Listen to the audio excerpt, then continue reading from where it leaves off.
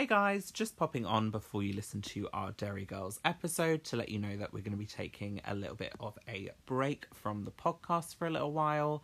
We will let you know as soon as we're going to be coming back on our social media profiles, so do keep an eye on those and we will let you know as soon as we're coming back. Enjoy the episode.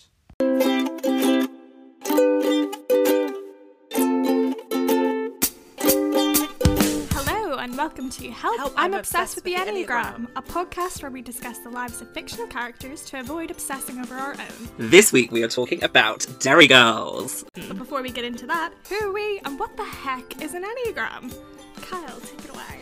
Hi, I'm Kyle, and I am a type 4 on the Enneagram, and my pronouns are he, they. The Enneagram is an ancient personality typing system that has 9 types. The type 1, the reformer, type 2, the helper, type 3, the achiever, type 4, the romantic, type 5, the observer, type 6, the loyalist, type 7, the enthusiast, type 8, the challenger, and type 9, the peacemaker. There are more nuances involved in that, but we can get into more details of those as and when they come up. And my name is Catherine, my pronouns are she, her, and I'm type 5, and I am an aspiring screenwriter. I have an MFA in screenwriting from Boston University. So we're basically just going to analyse a TV show or a film every week and chat about what type we would put the characters into. Yeah, basically. Yeah. Hello! Hello! Welcome back to Help I'm Obsessed with the Enneagram. This week we are talking about Derry Girls. Yay! I am so excited to talk about this, on rewatching this for the episode. I just think this is such an incredible show. It's so good. It's honestly one of my favourite TV shows. Yeah. Easily. Hands down. Like, especially after watching the last season. Like, I understand people being sad that there's only gonna be, like, the seasons that they've done. There's 3 seasons, so they're not doing anymore. But I also think that that's a good thing. Yeah, I think it's ended when it should end. Like, yeah, I don't think... Fully agree. I don't think it needs any more episodes. As much as I love it, like, I don't think I need any more. I'm happy with the Derry Girls that we have. So, Derry Girls, if you don't know, if you've been living under a rock, apparently it is one of, I can't remember exactly what it is, but it's one of Channel 4's, like, biggest shows. Is it big internationally, or is it just big in the UK? Potentially just big in the UK, because whenever I was studying in the US... I made everybody watch it. And people didn't know what it was. So it's big amongst the members of the MA in screenwriting from the University of Boston. From the University of Boston. Who graduated in 2020. Yeah, they were all forced to watch it because I did a bit of writing around it for one of my classes. So they had to watch it in order to understand what I was talking about. I don't know how many of them actually got it, because obviously it's very specific. Well, in fairness, I don't know. It's one of the most watched shows on Channel 4. Yeah, that makes sense. As it was airing, basically. Yeah. So it first came out in 2018. It's written by Lisa McGee, and it's inspired by her own experiences growing up in Derry, Northern Ireland in the 1990s during the last couple of years of the Troubles, and it's set in an all-girls Catholic secondary school, and it's really, really funny and so very, very relatable. Like, everyone that I know who is Northern Irish, 1, has watched the show pretty much, and 2, like, I think everyone does find it very true to life. Yeah. Like, the way that she writes all the characters feels like it's funny and it's heightened because it's comedy, but it's also, like, completely realistic. Like, so many times watching this show, I have watched the character of the mum, like Ma Mary, and been like, that's just my mum. Yeah. Like, that's just my mum when I was a teenager.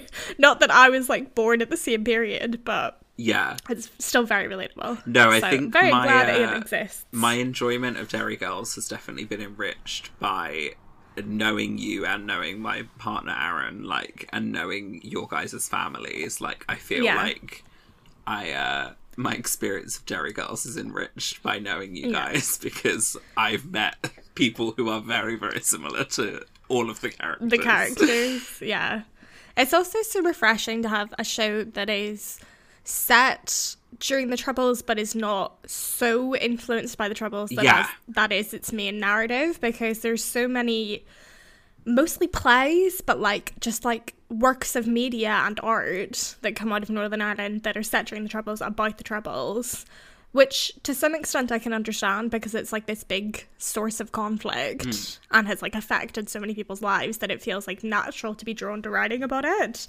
But like I really enjoy that this show is just like they're just teenagers, and like this stuff is like very much in the background for them. Well, yeah, that's the thing, is like for your average person living in Derry, like, yes, while it, you know, it does crop up in the show a fair amount because like it was happening, but like most people were just kind of trying to get on with their day-to-day lives. Yeah. And like a bomb under a bridge was like just a massive inconvenience, because it means you can't get into the town or whatever. Like that first episode, that's in the pilot, I think isn't it is They in all the got pilot, stuck yeah. because of so my family live beside a bridge that when I was growing up was quite often targeted, and the police would quite often have to cordon off because of a bomb scare. Yeah. Which then meant that like my bus home from primary school would get like diverted, or I would have to find like another way, because this bridge was like the only way to get to the crossroads, which was where most of the public transport left you. So I would have to find a different way to get home, or I would be late to things because there was a bomb scare. And until I moved to England, I didn't really clock that was not entirely a normal thing. Yeah, James's reaction to grow up with. is my favourite. James's reaction on the bus when the army like get on the bus to do like a check and he's like freaking out is my favourite thing, because I feel like that is my reaction when like you or Aaron tell me certain stories about Ireland, and I'm like, and that's like honestly not even that bad, because like I was born in 1994. Yeah. So I'm like younger than the youngest character on this show. Like, well, there's like obviously my parents and like lots of other people's parents have even wilder stories. Yeah, so you're just like, I bet. Okay, sure. But anyway, so it's a great show, love it. Lisa McGee, I actually knew before Derry Girls came out, because I knew that she'd written another TV show for Channel 4 called London Irish, which I don't actually think did massively well. No, but it but sounds I think like it's still on all kind of four. similar. Yeah. And then she's also written a bunch of plays, and one of the plays that she's written, Girls and Dolls, she wrote in like 2007. But we studied it when I was in college, doing like my acting sort of sixth form college.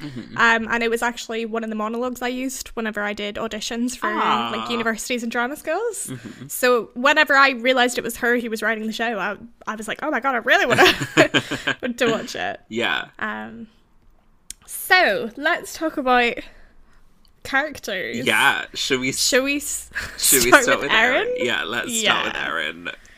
Because she's really our point of view character on the show. Yeah. And like if there was a main character initially, it would be Erin. Yeah, I think especially she always like brings us back in to what's going on. I think especially in season 3 they kind of depart a bit away from a main character. But I think like especially season 1 and still very much in season 2, Erin is definitely our like way in. Yeah. So, do you want to go first? Sure, I'll go first. I kind of struggled with Erin a little bit. And I was... Oh, I think that's interesting, because I found Erin really easy. Oh, okay. So, we'll see if we disagree. So, I was very much between two types, and they can be wings of each other. So, I eventually settled on... I'm hoping you've settled on the opposite, so we can have the discussion. But I've settled on type 4.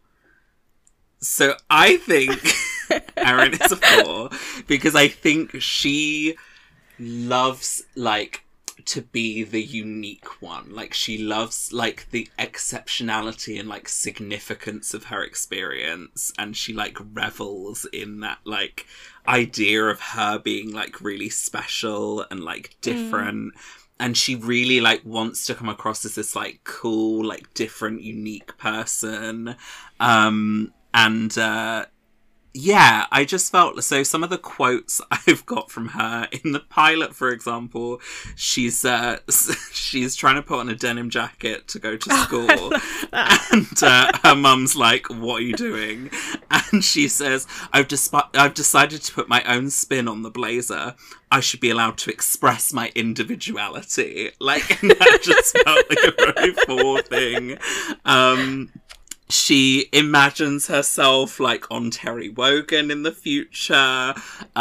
She wants to be recognised for her difference. Like, when they get that new teacher in season 2, Mrs. De Bruyne, who, like, is ridiculous and insane, she really wants to impress her, but, like, impress her by being, like, the most, like, creative and the most, like, unique. Yeah. Like, I really was, like, almost leaning to her being a 3, but I was like, no, I don't think she's trying to, like, be the best in the room. I think she's trying to be the most, like, special in the room and be the most, like, unique. And she talks a lot about, like, not really necessarily being the centre of attention. Like, one of the first lines we hear from her diary that Orla's reading, she says, "The thing about Derry is there's nowhere to hide." And she says that's like a negative of Derry, is like she can't hide and she can't, like, be like the sort of wallflower kind of thing. And even Michelle comments, like, when she's, like, romanticizing all about, like, going to your man's concert, I can't remember his name. What, Take That? No, the guy in the pilot who she, like, fancies. Oh, yes, don't remember. Yeah, whatever his name He's is. not important, but he's a guy that she has a crush on. Yeah, she's talking about going to his concert, and Michelle's like, well, why do you want to even go anyway? We both know you're just going to sit in the corner. Like, she's very... Yeah, she is quite sort of nervous about breaking out a little bit, but she kind of does want to at the same time. I think it's like... I mean, do you have more to say? Because I've got so many notes, so just go with it. Well, I'm just gonna jump in. Yeah. I agree. Yay! But I found her very easy to type as a type 4 because I just feel like, well, for one thing, like, me and my partner, whenever we're watching this, are always commenting on how good Saoirse Monica Jackson's facial expressions are. So the good. range she has is just hilarious. Like, she will take the simplest line and make it so funny, and so loaded. Yeah. I completely agree with that thing of, like, she wants to go to the party, but, like, she doesn't want to go up to the guy and be like, oh, I really fancy you. She wants him to notice her being a wallflower in the corner of the party and come up and go, oh my god, who are you? Tell me everything about you. Like, that's what she wants. I relate to this in upsetting amount. And, like, even for the fact, like, she has this diary that we hear, like, Orla reading on. So good. And it's always stuff about, like, her basically being, like, she wants to be a big writer, like, she has all these huge dreams for her future that are very much tied up with, like, her identity. I think also the fact that, like, she is so, like, staunchly, like, proud of being from Derry is also tied up into this, like, thing of, like, she's created it as a significant part of her personality. And yeah, I thought it was interesting. So there is, on Spotify, if you look up Derry Girls, each of the Derry Girls actually has a playlist that Channel 4 made. I love that Channel 4 did this. I think they made it, like, in anticipation of the second season coming out. Some of the songs, I'll tell you some of them, but the first song on Erin's playlist is Wannabe by the Spice Girls. Incredible. Love it. Other ones we have are Life is a Roller Coaster, Bewitched. Oh, yeah. Love Me for a Reason, Boyzone.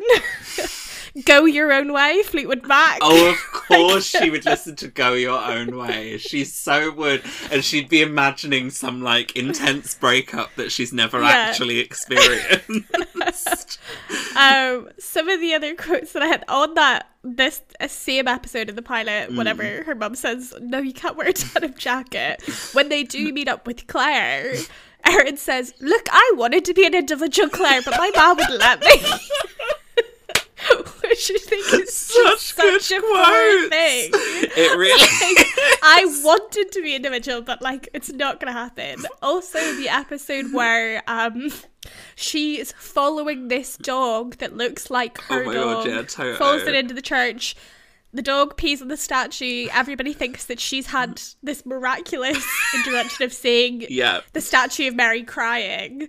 And then the very hot priest comes in and they all have a massive crush on him, and he very much treats Erin as if she's the chosen one. She says, I sort of like the fact that Peter thinks I'm the chosen one. Like, she's like, oh, maybe I'll just... She fully knows that she's lying at this point. Like, but she's there's like, no two ways about it. But maybe I am the chosen one. Yeah. I also think, like, she definitely can have problems with being very full of, like, her own self-indulgent and her own self-pity. Like, something we see in season 3 is she kind of has this little rivalry going with Jenny Joyce throughout the show. But in season 3, they have their 18th birthday parties on the same night. Yeah. And initially, the birthday party is already a mess because she has to share it with Orla, and she wants to do literary figures, which is very type 4, I think. Like, she's like, I read, basically. She's that girl who's like, pick me because I read Shakespeare. Yes. Like, I'm so intelligent. Did you know books exist? So she wants to have literary figures and Orla wants to do monkeys. So already the party's a mess. The whole has been split with the local communion girls. And then no one turns up to her party. And whenever Erin marches herself up to Jenny Joyce's house, she's so indignant of the fact that she's not been invited that she, like, takes it upon herself to climb the wall before even waiting for half a second to see if someone will just buzz her in. Because she's so like, I should be invited because I am the most important person you know. And why don't you know this? On that same note, one of the quotes I have written down to her is her saying, injustice is just something I've become accustomed to. As if, like, what injustice is she experiencing at any point? Like, it just makes me laugh. And I also think, like, whenever the show obviously is comedy, so there's not that many points in it where there is a major fight. But whenever there is, like, disagreements, it's normally between Erin and Michelle. Because it seems like they are very much, like, Erin is not very empathetic towards Michelle, and Michelle has such a hard shell up most of the time. So, like, we see that in the last season with the last episode, Michelle's brother being in prison, and Erin very much being like, well, maybe he should still be in prison. Yeah. Like, she's not very empathetic of what her friend might be going through. She's, like, very much looking at it from a removed standpoint. Yeah, and I her think own view on things. Yeah, and it's the same as well with, like, her relationship with James and Michelle being very much like, you guys can't date. Feels like it's very much like a point of conflict because of their personality types. Yeah, it feels like Erin very much sort of has a stance on how the world should be because, like, that's how she views the world to be, and, like, that's how the world should be. And I know I definitely fell into that trap as a teenager, and thinking, well, this is how the world should be. And when someone disagrees with that, you're sort of not willing to hear their opinion because you're just like, well, no, I've done my research. I obviously know the right thing to do. Like, another episode that goes into that is when she's put in charge of the newspaper. Or she sort of decides that she's in charge of the newspaper and she tries to do it her own way, and then everyone quits. Yeah. And she's very much like, well, I'll just do it by myself then. Like, nobody understands me. Like, it's very type 4. 100%. But she's wonderful. I think she's such a great character. I think she's fantastic. wing did you give her then? What other type were you? I gave her a Did her 3 over? wing. I also give her. Yeah, I think she isn't, as much as she desperately wants to portray the image that she's a wallflower, she desperately doesn't actually want to be a wallflower. She wants to be noticed, and she wants people to recognize how different she is and how unique she is. She doesn't want to just sort of fly under the radar. She likes to pretend that she wants to fly under the radar, but she doesn't. Yeah.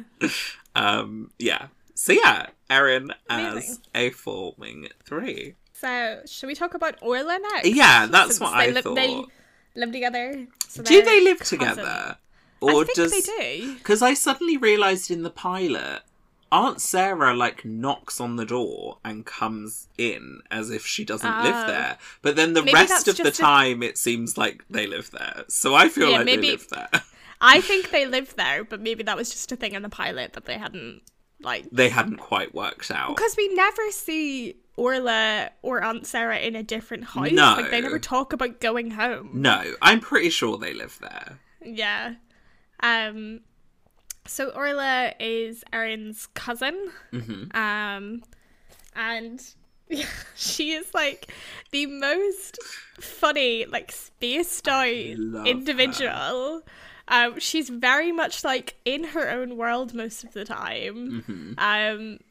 We see her, she's mostly, I would say, out of, like, all of them, because she has, like, less of a strong personality, she doesn't actually sort of direct the plot a lot as a character. She's very much there just to, like, be part of the gang. But when we do see her have individual ones, it's because, like, she wants to do her, like, step up fitness routine, like, after school, like, assembly. Like, she wants to show off how good she is at stepping. Or she wants to have a party that has monkeys involved just because she thinks they're cool. One of the quotes that I find for her, I mean, she has some of the weirdest lines on the show, just because I think she's mostly in her own little world. She says, "Protestants hate ABBA." Is one of the quotes she says. "I don't smoke either, I just like melting stuff." And when I think this is when they're going to prom, she says, "I love my Easter dress, but this is cracker too. There's just nothing that doesn't suit me." Like, I love her level of self-esteem, like, she so is high. so high. She thinks that she's just amazing. It's like, and, like, but she also thinks that of, like, pretty much everyone else around her as well, which is, like, so lovely. She's, like, such an optimistic character. So I typed her as a type 9 because I think that she is, like, really optimistic. She is creative in her own way, and she's really supportive of everyone else, but she's also just, like, completely accepting of everything that's going on. She really is. In a way that sometimes is, like, a bit odd. Yeah. But, like, and sometimes it means that, like, she seems to sort of, like, simplify everything in a type 9-ish way. I think, like, for her, everything is quite simple. It's, like, very much like, oh, we're gonna do this thing or not. Yeah. And it doesn't really go deeper than that, which is probably why Erin gets so annoyed with her. Like, when she's reading out her diary, she doesn't understand, like, why is it an issue for me to read your diary? Like, didn't you read it? Did you read it because you wanted it to be read? Yeah. Oh, that's so funny. So I think, like, she does just want to, like, have sort of everyone get along and to just be having, like, a great time with everyone. Yeah, I did nearly type Orla as a 9, but I didn't end up typing her as a 9. I really struggled with her, actually. I think because she's so sort of spaced out and so, like, almost quite removed from the action. Yeah. I think it was really tricky to, like, get a sense of, like, what does Orla want? Like, what does Orla like? Well, I can tell you some of her songs from her Spotify list. The first one is Daydream Believer by Boyzone. Barbie Girl by Aqua. Yeah. Wuthering Heights by Kate Bush. Oh, yes. Definitely. There's Like a Prayer by Madonna. What a great playlist. I think I just need to listen to Orla's playlist. Yeah. So I actually ended up typing Orla as a 7. Okay, I can see that. Yeah, as well. I definitely drew on like her optimism and how she sort of sees things very positively. Like, she just has always got something positive to say. Like, she says how she loves her fingers. She is amazed by like the smallest things, like when when the Ukrainian woman from Chernobyl comes over, she's like, oh, they've got these amazing like wooden things like that fit inside another wooden thing, and Erin's like, do you mean Russian dolls? Like, and it's so like, but she's just so like amazed and thrilled by everything. Like when they hit a sheep on their way to the Take That concert in that van, she's like, we hit the polar bear, and is like really like thrilled that they hit the polar bear. Like, she's not even slightly concerned. Aunt Sarah describes her as thriving outdoors. Yeah, she's just, when they're being chased by the group of travellers and they think they're like after them, and actually Claire just dropped her purse. They're all running, and she just says, oh, this is some crack, isn't it? Like, as if like it's just great fun. And it just felt like she was always enjoying everything. Like Jenny's singing terribly on stage, and Orla's just sat there like smiling away while all the others are like livid.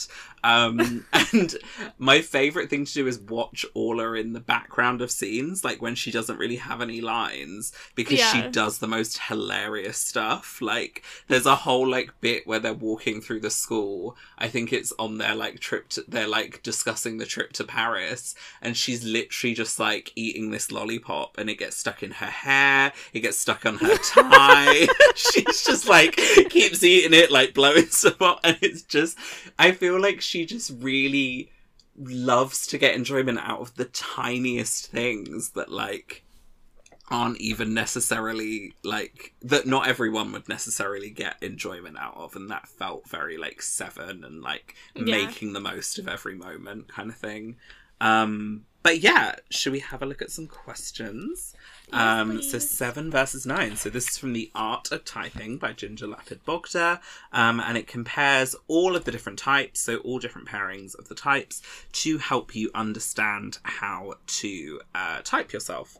So our first question is, when you tell a story about something that has occurred, do you start in the middle where you're most excited, or do you start from the beginning and then share the story in sequence? Oh, she'd start in the middle. She would definitely start in the middle.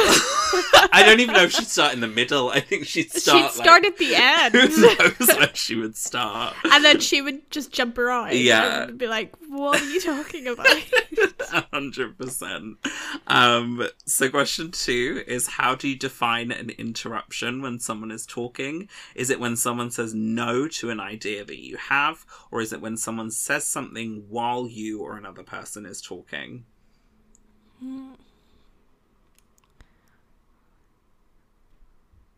She doesn't really strike me as someone who's like bothered if someone interrupts her. Yeah, that's what I was thinking. Like, I think, and because I also think that she kind of interrupts people. Yeah, she definitely just like chucks stuff in. She doesn't know she's just kind of trying to add to the ideas. Yeah. I think that's, so I think it would be someone actively saying no to something that she's saying. I think would be more of an interruption to her. Yeah. So our final question then, because these both lean us towards 7.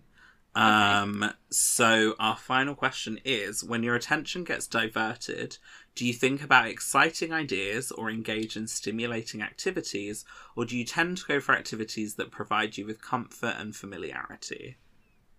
Oh, I see.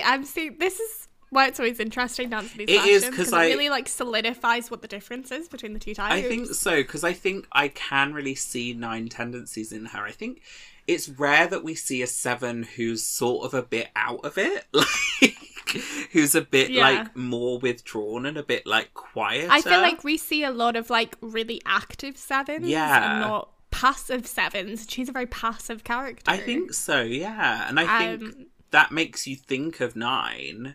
Yeah, but then, but she's definitely, for that question, like I would say, again, like, without a doubt, she would think of the exciting thing, not the thing that's very peaceful. Yeah. So, yeah, I think I was going with Nines in this kind of, like, because she has this spaced out vibe to her. But, like, actually looking at it, like, no, she's not really desiring peace so much as she is a good time. Yeah, she's always looking for a good time and is just kind of along for the ride. Like, I think she's almost more like a 7 who doesn't necessarily need to, like, make the plan, but they just want to, like, be there for the plan. Like, they don't mind if they're not making the plan. They just want to be having fun the whole time. So, did you give her a 6 wing? I gave her an 8 wing, but on reflection, I feel like I might give her a 6 wing. I think I would give her a 6 wing, because I don't think that she would feel the need to manipulate a situation to make it suit her in the way that an 8 might feel the need to. Yeah, I do think she's a bit like more... the sort of, like, attachment and having this, like, support group that 6s have, I think is maybe more akin to the way that she feels about, like, her friendship group and her family. Yeah, definitely. So yeah, I think I'm persuaded to give her a 6 wing. There we go. Yeah. Also, can we talk about her having the coolest character name ever? Her name is Orla McCool. Yes! What a great name. Like, it suits her so well. Uh-huh. So Orla McCool is a 7 with a 6 wing. Definitely. Fab. So, shall we move to Michelle? Yes. Yeah. So I found Michelle probably the easiest to type out of everyone. I've also found her quite easy. Yeah, almost. I think she was the first one I typed out of all of them. I typed her as a type 8. I also did. Yeah. She is bold, she's crass, she's not afraid of, like she comes in, like, I think honestly one of her first lines is, "Motherfucker is my new thing." She's really got this thing about kind of coming across as strong and hard, and, like, she doesn't want to sort of let her vulnerabilities come through. She's very protective. Like, I think she's almost so mean to James, but she kind of wants to, like, if someone, like, ever crossed her or crosses James or crosses her friends, she is the first one to, like, stick up for them. She's so assertive.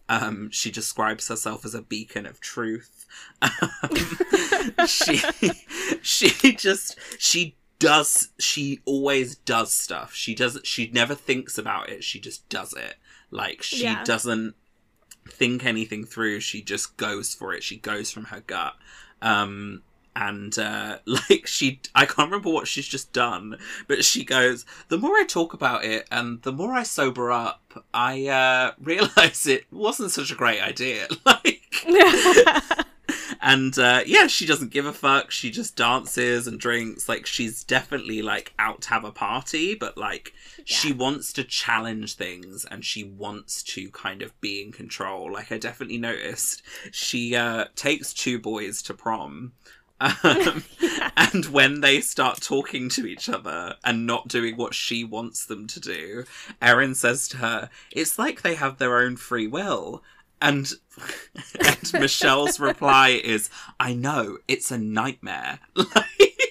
For her, she wants them to do what she wants them to do, not whatever they feel like doing. And when, like, James decides that he wants to go back to England with his mum, he says, "I have to do this." And her response is just, "But I don't want you to." Like, she's like, "Well, but I don't want you to go, so, like, why would you go? Like, I've decided that you're staying, so, like, why aren't you staying?" kind of thing. Yeah. No, I fully agree. And, like, what we were just saying about Orla, like, not being the driving force behind a lot of plot lines, Michelle very much is the driving force behind, like, 90% of what they get 100%. Up to, because she just decides, oh, this is what we're gonna do. Like, whenever James rips up the tickets to go see Fatboy Slim in season 3 because he's terrified in this fight of getting beaten up, Michelle, without telling any of the others, takes it upon herself to go on national TV and make up this huge lie about how James got beaten up and like, oh, we were all trying to get the tickets for him because, you know, he doesn't get out much and all Which is kind of very clever. Yeah, it is really clever, and she managed to get them all tickets. Yeah, she's very much like used to getting her own way. And I think it's funny the way her and James come as a wee duo. Because she is often making fun of him, but then she does actually really care about him. Like when he says, oh, I'm going to go back to England, and she's like, well, no, I don't want you to. Like, even though she's reluctant to admit that, she is very much like, oh, no, I do care. And it's the same with, like, when James and Erin kiss, she's like, you can't do this because you're my best friend and you're my cousin and I don't want to have to pick between you, so like just stop. And they kind of do, because it's the power of an 8. She's like, it's what I've decided that you should do. And also like when they're in the haunted house in the middle of nowhere, which they've gone to clean out, that isn't the house that they're meant to be cleaning out, everyone's like, oh, but the lipstick, that couldn't have been fake. And she's like, oh yeah, sorry lads, that was me, I was just really bored. I love her. And I just love the idea that like she's really bored in this house that everyone's already thinks is a bit haunted, that she's like, fuck it, I'm just gonna like really go for it, like wind everyone up. And I really love in season 3 especially, but I mean we do see it at the end of season 2, but I love in season 3 the storyline of her and Erin falling out, because I think it shows this vulnerability in Michelle that she really tries to hide and tries to pretend that she doesn't have, but that she doesn't have a particularly easy life. Like, I think we don't see a lot of her home life, but like we know that her mum is like a nurse, and we don't know about her dad or anything. Like, I imagine Michelle doesn't have a very easy home life, and it's really hard for her. But she doesn't let anyone know that, and her friends mean so much to her because they are her family. They're the people who are helping her get through difficult times and stuff without them even necessarily realising they're helping her get through difficult times.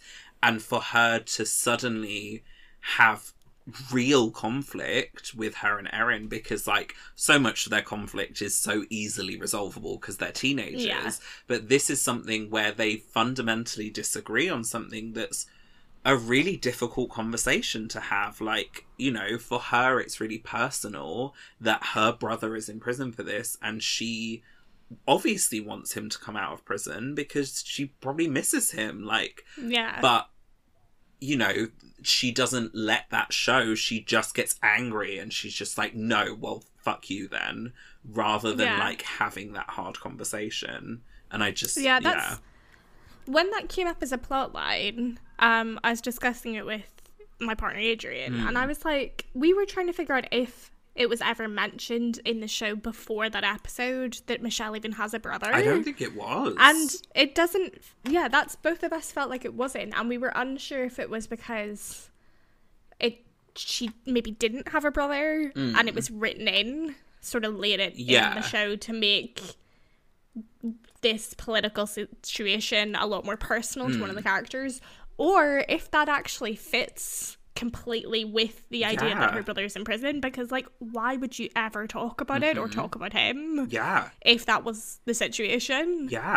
Well, and also almost out of fear that like someone would disagree with what he's done. Like, you don't want to bring that up, especially for someone who's like an 8 who doesn't want to show their more vulnerable side. Like, you don't want to and you don't want to give other people go that deep or give people ammo, power or sway over you or something to like bully you with. Like I say, like you said, I don't know if that was, you know, always the intention that she has a brother in prison, but it does like make sense that she wouldn't talk about it if she does. But another funny quote that makes sense in the fact that we don't actually see much of her family life, but I feel like fits in with like how her mum is presented. She says, you can't ring Childline every time your ma threatens to kill you. That is one of my favourite sentences. Which does feel like it's something that her mum probably says to her a lot. And she's like, no, you can't do it. Because it's the response to that really got me yesterday, was when Claire was like, yeah, you can't be wasting Esther's time like that. Like, she clearly knows, because she clearly rings Claire's Childline constantly on all the the Childline. time. I used to threaten to do that all the time as a teenager. Like a kid, I used to be like if my mum was like saying that I was complaining about something, she'd be like, here's 50p, went through phone chat. Like, talk to them about it if you're going to there were so many like posters up about Childline in school, obviously for students who like actually needed to call them, but I remember always seeing them and being like, yeah, I know, I could use that one day. Like, as if like anything negative was happening. So I gave Michelle a 7 wing because she just does whatever the fuck she wants. Like, whenever they're meant to be cleaning the woman who runs the chip shop's house, she starts to have a party and like she brings them all shots and sets them on fire. It's just and then they set the house on fire. Yeah. Yeah, no, she's always just up for the party. Like, she's not. Yeah. Yeah. So, she's an 8 with a 7 wing. Definitely. Which I think brings us to... Should we talk about Claire? Yeah, I think Claire. So, tell me what you think. I love Claire. I love Claire so much. But I also think, like, I very much relate to Claire sometimes. Like, just the sheer panic. Oh my god, she's so panicked. So panicked. I think Claire is often sort of the anxious one on the show. She is very much scared of like breaking the rules sometimes. She's very concerned with like not getting in trouble with things. She's often like the voice of like rationality among the group. Like they're all sort of like saying, oh, we should do this. I wrote down she's the voice of reason. Yeah, 100%. I have one of the quotes that I wrote down is, I can't even remember what this is in reference to. She says, we could sell our organs, and forgive me if this is a bit left field, but could we not, get jobs? I think it's about them just making money. Yeah. She also says, I am not a crack killer.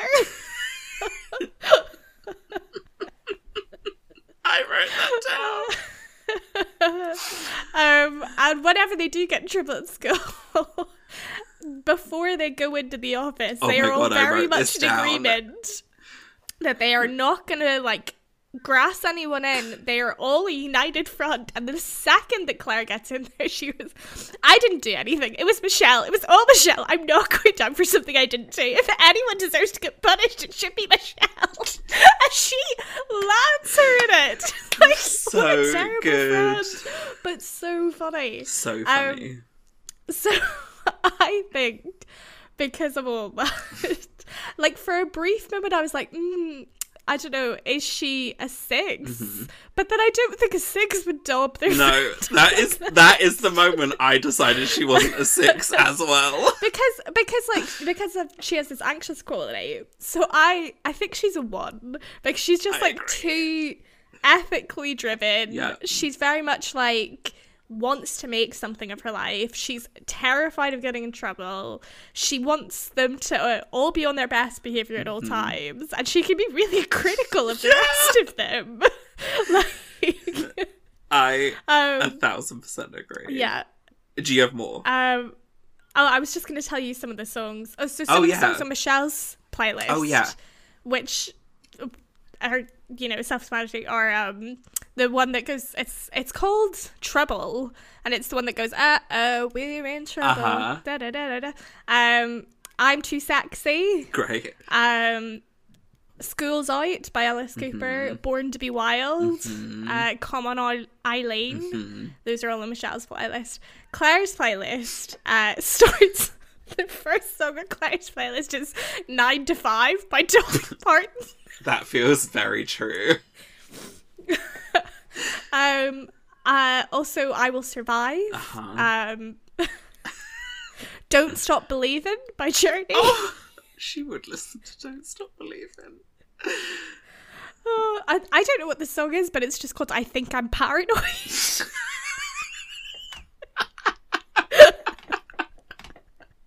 I think you are, Claire. Yeah. I 1000% agree. I had the exact same moment as you, where initially going into it, I was like, oh, Claire's probably a 6 because she's so anxious.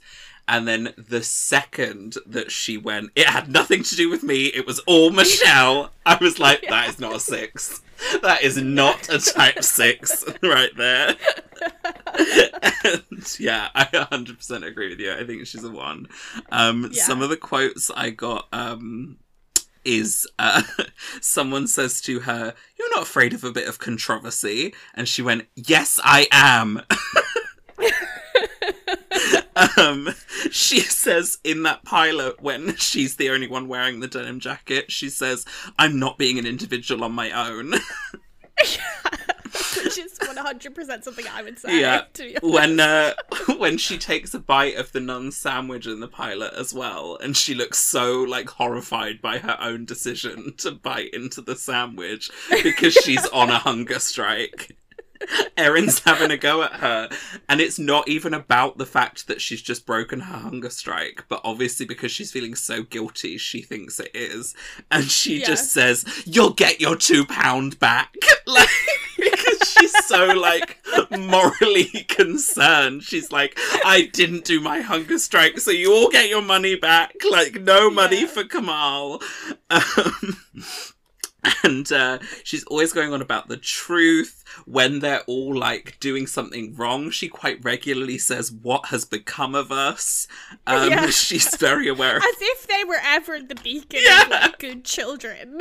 She's always very aware of her reputation. I think when she comes out, like, I think that's very much like her fear is that like, because there's so much shame surrounding like being queer, I think she almost sees it as like something that's wrong and something that she like shouldn't be doing, and is like makes her like a bad person almost. And I think she removes herself from the newspaper partially just to sort of protect herself and like means that she doesn't have any association with the story, but also I think it's because if it comes out then she will be like not the good girl that she like believes she needs to be. And then I think it also like puts the spotlight on her in a way that she doesn't necessarily want the spotlight to be there. Yeah, definitely. And like when she comes out, one of the quotes that I found about in the episode when she comes out is that she comes out to Erin, and Erin's first assumption is that she must have a crush on her, which again is a very Erin behaviour. And she says, "I'm not interested in you," like that. Look at the state of you. Your arrogance is staggering, Erin. Like, she's really affronted by the idea that Erin would make this about her. 100%. Which is, like, kind of fair. And she even says, like, "You made me realise it's okay." Like, for years, I think this must have been eating up her and making her feel like she's not good enough, and like what ones tell themselves already is that they're not good enough, and this is just like another thing for her to tell herself, well, you're actually a horrible person because also you're gay, and like that's what makes her feel bad about herself. But she realizes that it's okay, and Erin makes her feel that by wanting to publish the story and fighting so hard for it. I really enjoyed in the 3rd season, like pretty much every single scene she was in, she was wearing something rainbow like coloured. Like she had like a t-shirt that had a rainbow on it, or like pajamas that had rainbows on it. Well, and I love like, that from season 2 onwards they're always wearing like rainbow pin badges. Like I think that's such a lovely little costume detail. I said that as well. Like even in the 3rd season when she's not at the school anymore, they're still wearing the rainbow badges, and I think actually one of them has 2 on. Yeah, Claire has 2 on. Or not. Well, not Claire. Oh, no, Claire always wears 2. Oh, well, then one of them... one of the others, one of the others, like, keeps her badge. I get you. And then a couple of other quotes, just the last couple of quotes I got from her was, I think this is when she's drank too much of the energy drink, Over the Red Bull. Yeah, and she says, I've realised deep down I'm quite an evil person. And I feel like that is one's, like, ultimate fear, is that deep down they're evil, and, like, they think that that's actually the case, when it's almost always not the case for a one. Ones are usually exemplary, but they just don't believe it yet. And then the final quote that I got from her was a quote that I thought was really lovely, and it was a one learning to take their power, was when she says, sometimes in order to do the right thing, you have to do the wrong thing. Oh, and I was like, yeah, that's what ones need to learn. Yeah, because she is always really concerned with, like, doing the right thing and presenting herself in the right way. Like, when she meets the kids who've come over from Chernobyl. Oh my god. She says to them, I'm very sorry for all your trouble, you know, the whole hoo-ha at the power plant. When you think about it, we've actually got a lot in common, because we understand what it's like to be a young person from a troubled place. So she's, like, trying her best to reach across this, like, language divide. And she does the same with Jenny Joyce's party. I think at the end of the first season, where she's kind of like, why are we having troubles anyway? We should be over this. And she wears a Union Jack t-shirt to the party, and everyone is like, Claire, what are you doing? Like, are you trying to get us all in trouble? And she's like, we should all be friends. We should be together. And you're like, oh no, Claire, it's too early for that. Oh, bless Claire. But she's trying. Like, she's doing that thing of, like, being an advocate for change. 100%. Yeah, so I gave her a 2-wing, because I felt like she is quite concerned about how she comes across. She's very concerned with people liking her. Like, she definitely wants to be, like, that exemplary role model for everyone else, and I feel like that's... and I think she is concerned with helping people. Like, one of the things that I enjoyed in the 3rd season is when she has both Erin and Michelle on her little hamburger phone, and that sort of Mean Girls split screen, and they're having a phone call, and she keeps accidentally saying the wrong thing to the wrong person, but she is genuinely trying to help the situation and to make them talk to each other. And she ends up just making everything 10 times worse. Oh, bless her. So yeah, Claire is a 1-wing 2. So that brings us to our final character. Well, not our final character, sorry. We're doing 2 more characters. Our final Derry Girl. Derry Girl. James. The wee English fella. The wee English fella. I struggled a little bit with James, but I think I'm happy with what I ended up typing him as. Honestly, I find James quite hard to type. Yeah, he's quite tricky. I think just because genuinely he doesn't talk a lot. Because he's usually silenced by Michelle. Yeah. So I typed James as a type 6. Okay. So I think he always shows up. He's very loyal. Like, he shows up for Erin for the prom, after she gets stood up.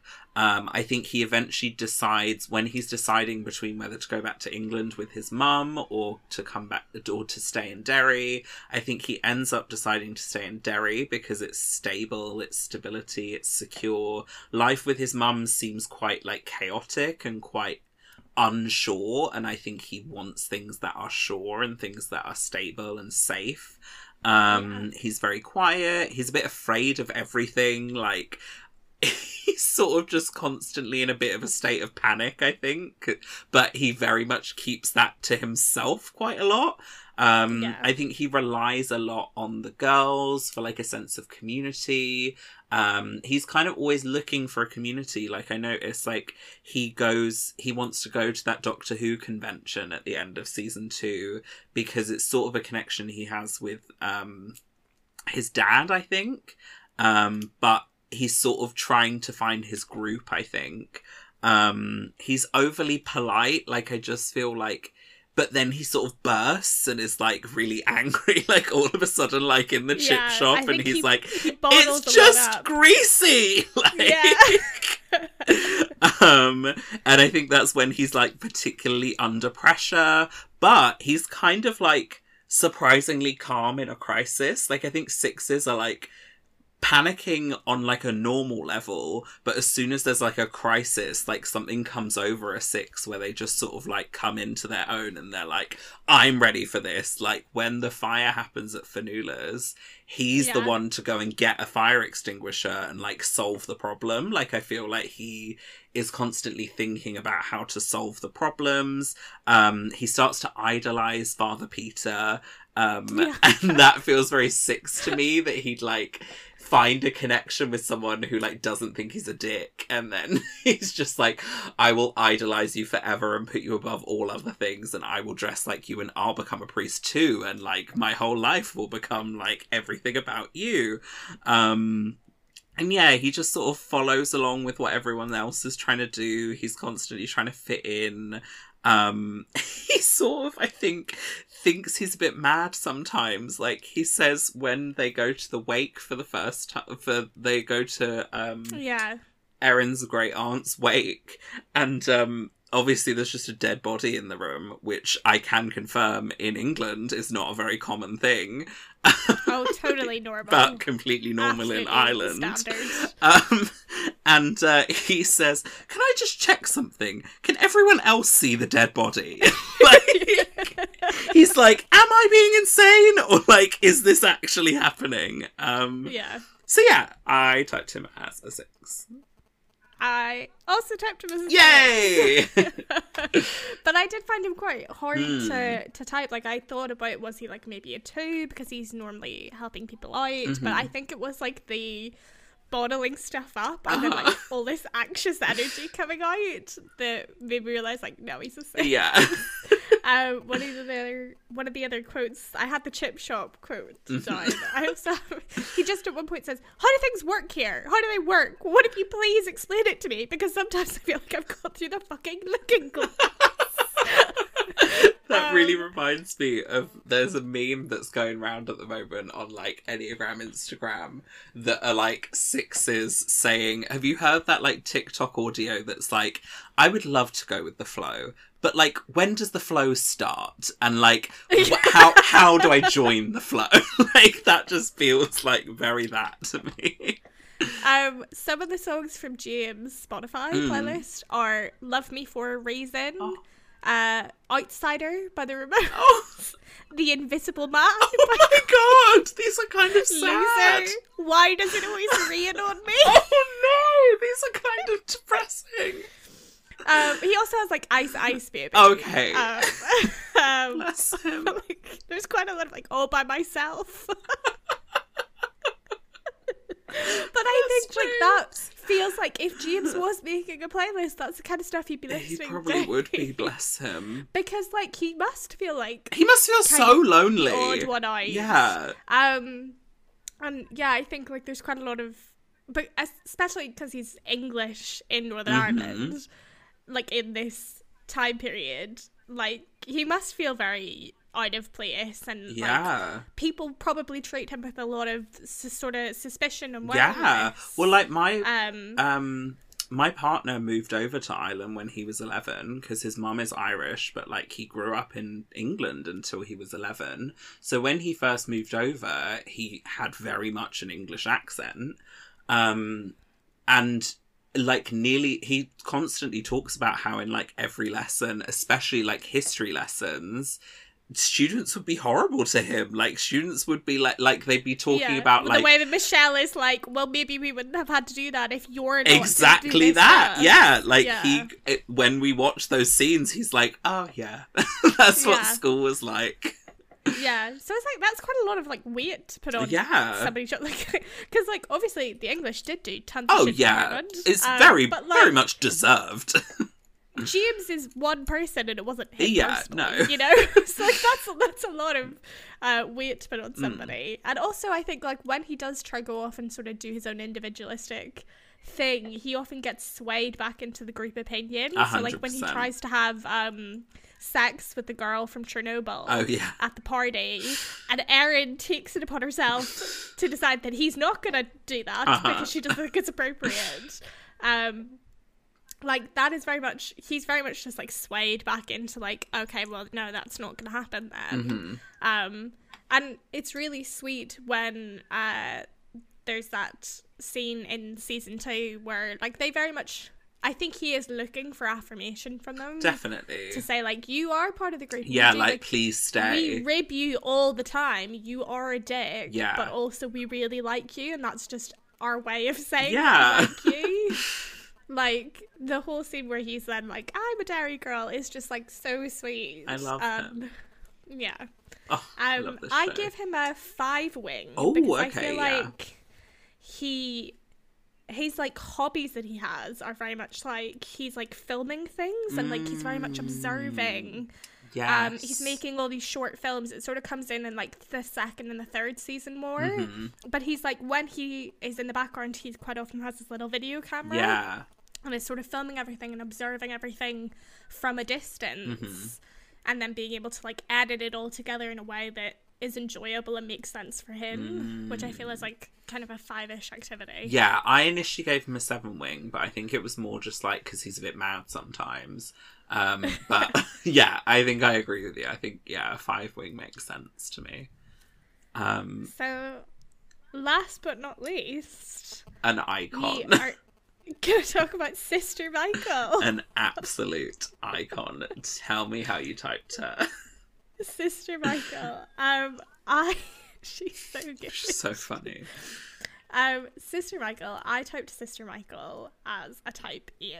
I agree. Because I just think she takes no shit from anyone. None. Which is what makes it so funny, because she's this, like, very stereotypical character for, like, a nun, and we expect nuns to be very, like, demure and, like, they are bowed in Christ, and she absolutely, like, is not. No.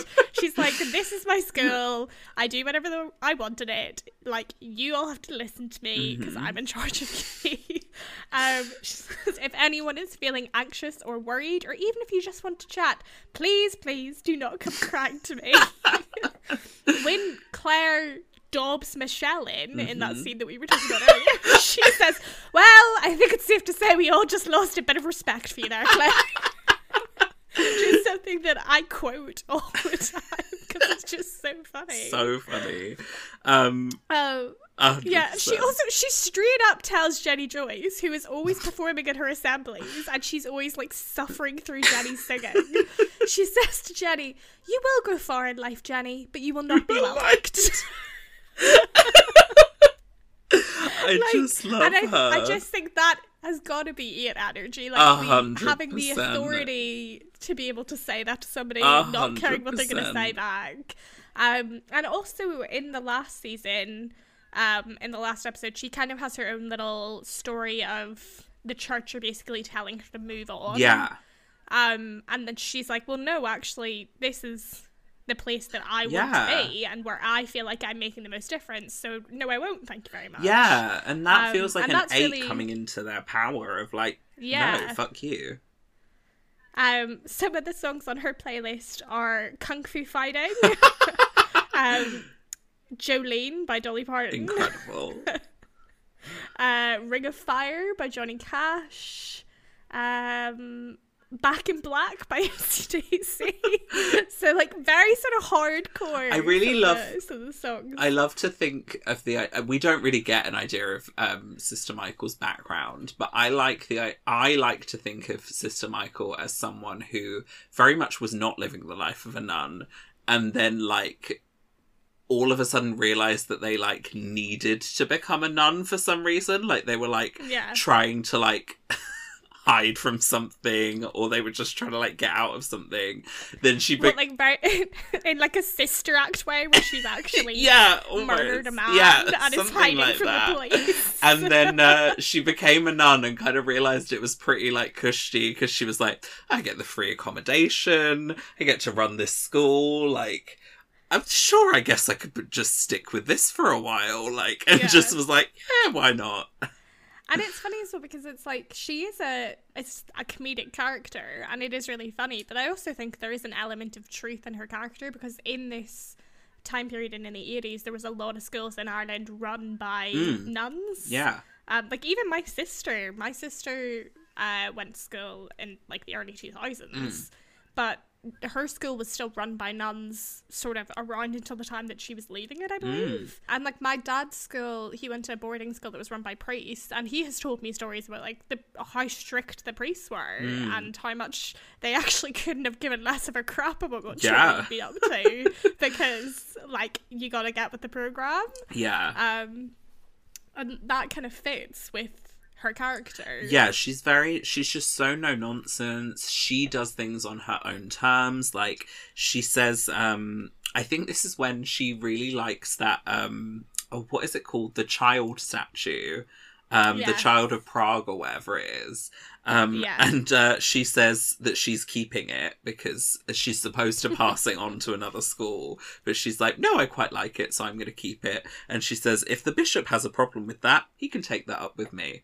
Like, she's not afraid of authority. She's just like, you know what, fuck you. Like, that I want to keep the statue, so I'm going to keep the statue. Like, this is my domain. Like, yeah, she's no nonsense. She has no time for... But she's actually also very accepting. Yeah. Of everyone else around her as well. Like the fact that the whole thing with Claire being a lesbian and like the newspaper stuff, she doesn't like get up at Claire and, you know, say anything to her that would be homophobic. And when Jenny is like trying to get them to stop doing the paper, she tries to rat on them to Sister Michael, and Sister Michael just is like, oh well. Like, she's like, she kind of challenges expectations very much in an way, and she and there's also a scene when Claire misses the train to Portadown, I believe it is, and she's stuck at the train station with Sister Michael, and this woman is like quite beautiful woman that Claire is always like, oh, she's really pretty.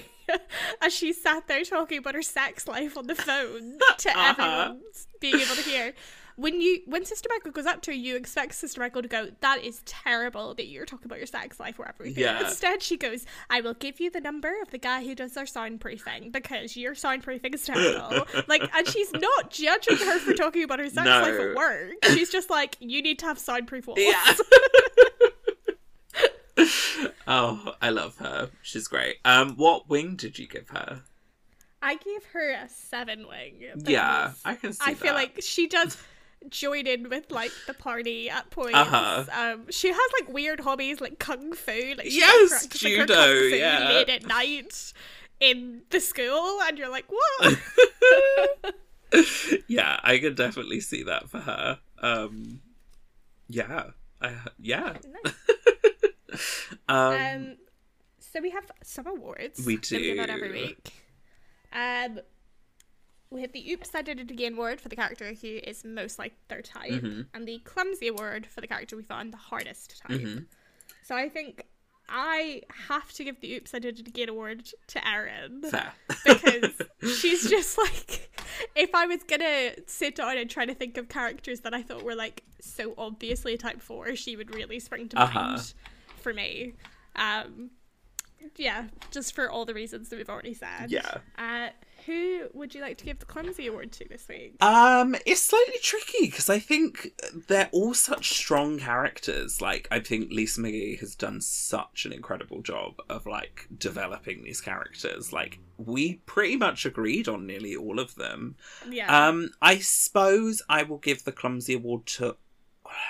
It's between Orla and James, but I think I'm going to give it to Orla. Because we struggled a bit more with Orla, and like, I think just because she's so kind of like spaced out, it's kind of hard I think, her lines are so out of context and any meaning of the scene that it's kind of hard to just place her in a scene, let alone a personality type. Yeah, 100%. So yeah. And as always, we have some side characters to run through. There's a fair few side characters in this. Yes. But, yeah, I struggled with some, but, yeah. Who would you like to do first? Should we start with Ma? Yeah. Erin's mum? 2? I said a 2. Yeah. Yeah. Da Jerry. I said 6. I said 9? Okay, I can see that. Aunt Sarah?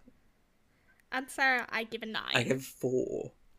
but actually, thinking about it now, I'm like, Granda Joe, I give a 7. I have an 8. Yeah. I mean, he is constantly threatening to beat people up. I love him. Jenny Joyce. 1. 3? Oh, yeah. Uncle Colin, oh my God. The really boring one. I struggled with him so much. I haven't even given him a type, honestly. 5? I don't know. I think 5. Yeah. I said 5. That whole thing of like, I'm gonna tell you every single detail True, about actually. Like, honestly, I do that sometimes where I'm like, I'm not that slow and not that boring, but like, I do talk too much about the details. Like, I give you a blow by blow of my day.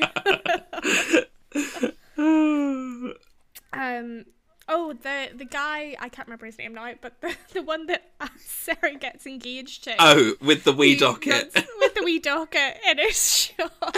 I think maybe like a 2? I don't know. Or a 1, maybe. I think a 2. Yeah. I just love this show so much. It's so good. That's all the side characters I have. Yeah. Do you have That's all the ones that I'd written down. a writing tip for us? My writing tip is less of a writing tip and more of just like a writing plea. One of the reasons I like enjoy this show so much is because like obviously it's set where I grew up, even though I like didn't specifically grow up in Derry. I grew up in Belfast, but like it's very relatable to me. And like honestly, before this show came out, I wouldn't have been able to tell you like another show that was only set in Northern Ireland. Like there probably is. I think there was 1 or 2 shows that were around that were set in Northern Ireland, but like they were only aired in BBC Northern Ireland. They weren't aired nationally. And whenever I was growing up, like I would very rarely hear a character who had a Northern Irish accent on TV, on national TV, not on like local TV. So like I just loved that this show was on like a big channel, like Channel 4, and was seen by so many people and so many people liked it, because it also means like I feel like so many people were educated a bit on like what the hell is the Troubles, because some people's like, I'm sorry, but if you're an English person listening to this and you still feel like you don't know what the Troubles are, like go read a history Please book, do. because the amount of like ignorant questions that I know so many of my friends have been asked when they have moved over to England is ridiculous. And like it's kind of not English people's fault because you don't get taught it in school. But I just think this show was like a really great opportunity to show like a little bit of history at the same time as just showing like this is really good writing and it's really funny and it's a regional writer, and not every single show that is on programmed nationally in the UK has to be based in London and based with English writers and English actors. Like there's so much talent in Northern Ireland and Scotland and Wales that should be programmed nationally, really, if it's meant to be that we're all part of the UK, you know? Preach. So that's my little rant rather than a writing tip this week, just because I honestly have no writing tips to give Lisa McGee. I think she's wonderful. Yeah. And I can't wait to watch whatever. That's the thing. I think, like, if... obviously, I'm not anywhere near as qualified of a writer as yourself. But I think, like, from my perspective, like, if you want to ever consider writing a comedy pilot, like, watch the pilot of Derry Girls and, like, take as many notes as you possibly can, because 100% I think agree. it is the best pilot of a TV show I have ever seen. Like, it's so amazing. It's so efficient. And also, like, because the show, it's a comedy and they're all like 20-minute episodes, like you have to be so efficient to set up the story and set up all the characters 100%, and really like almost every single line on this show is a banger. Like it makes you laugh, and that's when you know it's like really good comedy writing, when every single line is funny, which is something like I struggle with. Like I wouldn't say I'm a strong comedy writer, because I struggle to get the laughs in like a line per minute. Yeah. So yeah, Yeah. Do you have an Enneagram tip for this week? I don't really know if I do or not, but I'm going to ramble for a bit and see if any sense comes out. I think my Enneagram tip kind of comes down to the idea of like embracing your crap parts and your like weird parts of yourself. Like, I think what I love so much about Derry Girls is it feels like no one is really like the characters aren't necessarily like judged for their flaws. They're sort of celebrated for them. Like, Erin is such a flawed character. She's so like, she's not the nicest of people. She's quite self-absorbed. She's does all these insane things. Like, Michelle is not a good friend, but she like tries her best and she believes she's a good friend probably.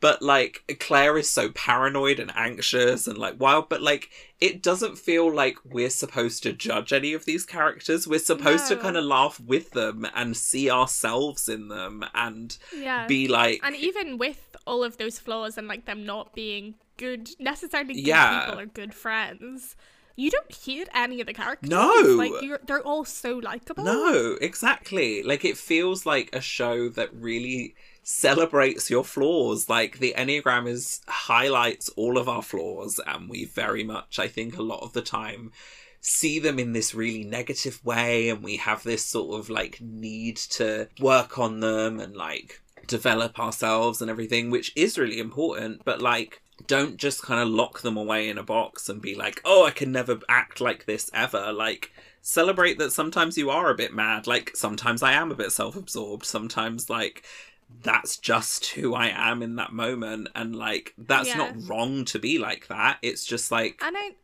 a part of life.